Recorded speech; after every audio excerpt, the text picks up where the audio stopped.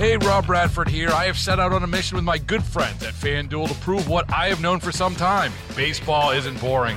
Now I have a daily podcast to prove it with some of the most notable people in the baseball world, screaming baseball isn't boring from the mountaintops, or at least agreeing to come on our show. Players, managers, GMs, and yes, even the commissioner of baseball, Rob Manfred. It has been a constant wave of baseball's most powerful voices. So join the revolution. Subscribe and soak in Baseball Isn't Boring. Listen on your Odyssey app or wherever you get your podcasts. You'll be glad you did. It's been a rough day for media today. I mean, to a certain degree, the economic environment for media has been rough for the last 20 years. The world is changing. And if you're around my age or Dan's age, sometimes the symbolism of some of these titles going away outweighs the real impact. Right? It's human nature. When something that you connect with in a nostalgic way goes away, it hurts. Even though you know you haven't gone to that restaurant or that drive-in movie theater in 20 years, you like knowing it was still around. Sports Illustrated, I think, is like that.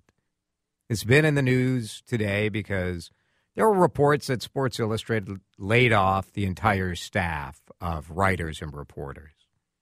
Now, some people still will be, putting stuff on the website. And Sports Illustrated, I think, really got its reputation because it had longer form reporting. It was really good sports reporting. And today, pretty much every Gen X guy is out there posting on social media about whatever the first Sports Illustrated issue they got was. And Dan and I were talking about this today. And look, you never want to see someone lose their job or get laid off. There are about 100 people who got laid off at Sports Illustrated today, which, side note, when you think Sports Illustrated, if I asked you how many employees, how many writers, how many reporters, how many editors do you think they have at Sports Illustrated? Would you have thought 100? Like, it goes to show how decimated these big names in publishing really are. And I don't know how much you guys care about this, right? When you think Sports Illustrated, what do you think of? I think the first thing most of us think of is the swimsuit issue, right? Depends what age you are. There was a time when your favorite athlete or your team was on the cover of Sports Illustrated. It was a big freaking deal. Remember, there was an SI Jinx for a long time. But what year was the last time that anyone really gave a rip about being on the cover of Sports Illustrated? And I'm not trying to dance on the grave of Sports Illustrated. The reality is the value of that name, Sports Illustrated, is higher than the value of the actual publication. It just is. And I think it's hard for some of these things to go away.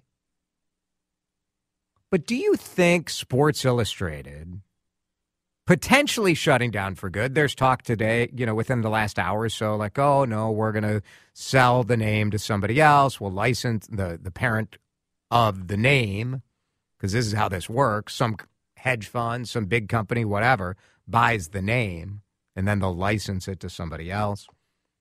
So Sports Illustrated may rise again. I just feel like there's so much sports reporting out there. You have The Athletic. Now, the New York Times got rid of their New York Times sports reporters. But that's because New York Times bought The Athletic, which has reporters all over the country. And so do you need both? The truth is, how much do we need? How much do we need?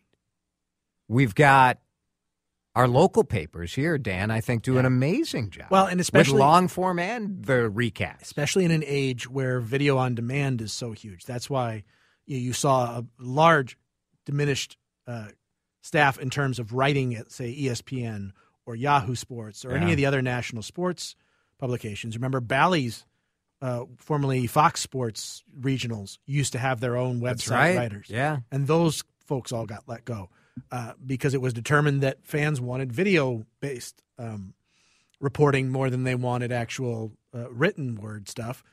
The Athletic came along and bet against that trend and said, no, we still think there's an audience out there that really wants high-quality reporting in a written form. And it turned out there was quite an audience for that, so much so that the New York Times then turned around and paid a hefty price to own that reporting. And then, then they turned around and blew out kind of their own sports staff because, like you said, it was redundant. I think, things like every other medium out there, there's fracturing. There's just so many different ways to get information that it's hard to consolidate and be a big presence the way Sports Illustrated. Yeah. And, before them, the Sporting News was, the sporting publication. And both of those titles have gone or are going by the wayside. It's difficult to have that large of an audience without having a significant web-based product. And sport, it's one of the things when you read through the articles about what affected Sports Illustrated is they were very slow to move to web-based, and then their website sucked. I mean, it was slow and clunky and didn't work terribly well, and so that brand lost a lot of its value. I think the bigger story is not the decline in sports reporting or long form. I think the bigger story is that magazines are almost dead. Baseball is in full swing. NBA playoffs are heating up, and your NFL team is gearing up for training camp. Listen to the latest on the teams you love here on the Odyssey app. The biggest sports radio stations in the country, providing unrivaled local coverage of their teams, all in one place.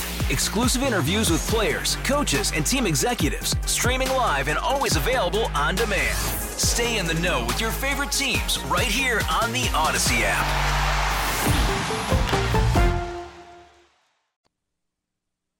So when I was younger, we would get Newsweek at our house. I think I still have some of the Newsweeks from pivotal moments, from when the Persian Gulf War started, from when the Berlin Wall came down. Like, these were pivotal moments. And I really liked that at the end of a week, you could take Newsweek and really read some thoughtful stories that would explain things.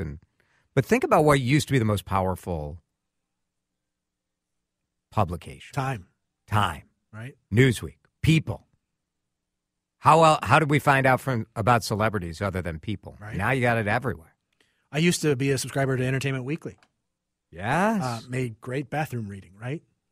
Right. But they've gone completely web-based now. There's no more print version of Entertainment Weekly. We have regional magazines in this town. Mm-hmm.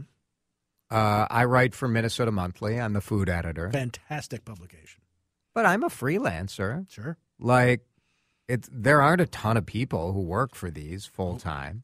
And the reality is most magazines are in business because of events. Mm-hmm. So whether it's Minneapolis-St. Paul Magazine and fashion events, the Minneapolis-St. Paul Business Journal, or Twin Cities Business, which is mostly in business to give away awards and have those sorts of corporate functions. And that's what it is. So the magazine sort of gives credibility to events. The reality is I'm not going to be someone who wags my finger and says, well, it's your guy's fault because you should subscribe to these things. The truth is what's left out there is mostly like a hodgepodge of freelancers who are being underpaid for the work they're providing anyway. The bigger danger, I think, is the fact that shifting to internet writing and internet coverage, and we all get our stuff digitally, it's fine, the amount of money advertisers pay for that is lower. Yep. So there's less money to hire good writers. There's less money to edit and double check.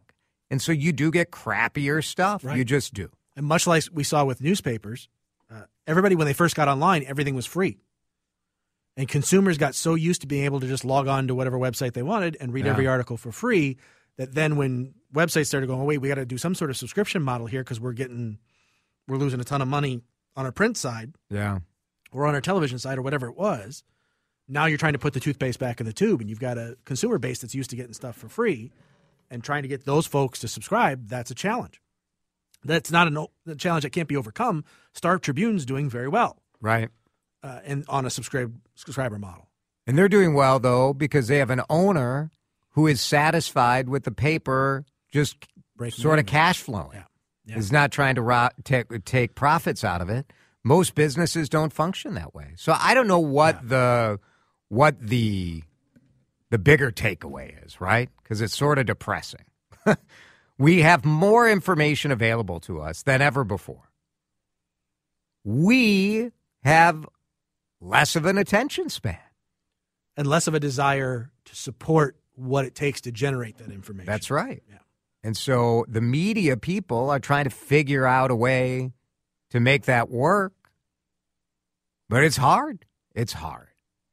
I will say that there was a poll on the most iconic Sports Illustrated cover, and the winner was from March 3rd, 1980.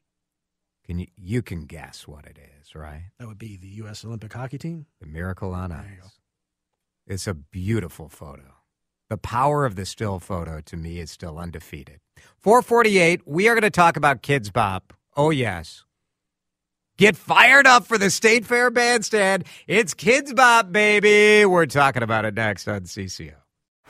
Baseball is in full swing. NBA playoffs are heating up, and your NFL team is gearing up for training camp. Listen to the latest on the teams you love here on the Odyssey app. The biggest sports radio stations in the country, providing unrivaled local coverage of their teams, all in one place. Exclusive interviews with players, coaches, and team executives, streaming live and always available on demand. Stay in the know with your favorite teams right here on the Odyssey app.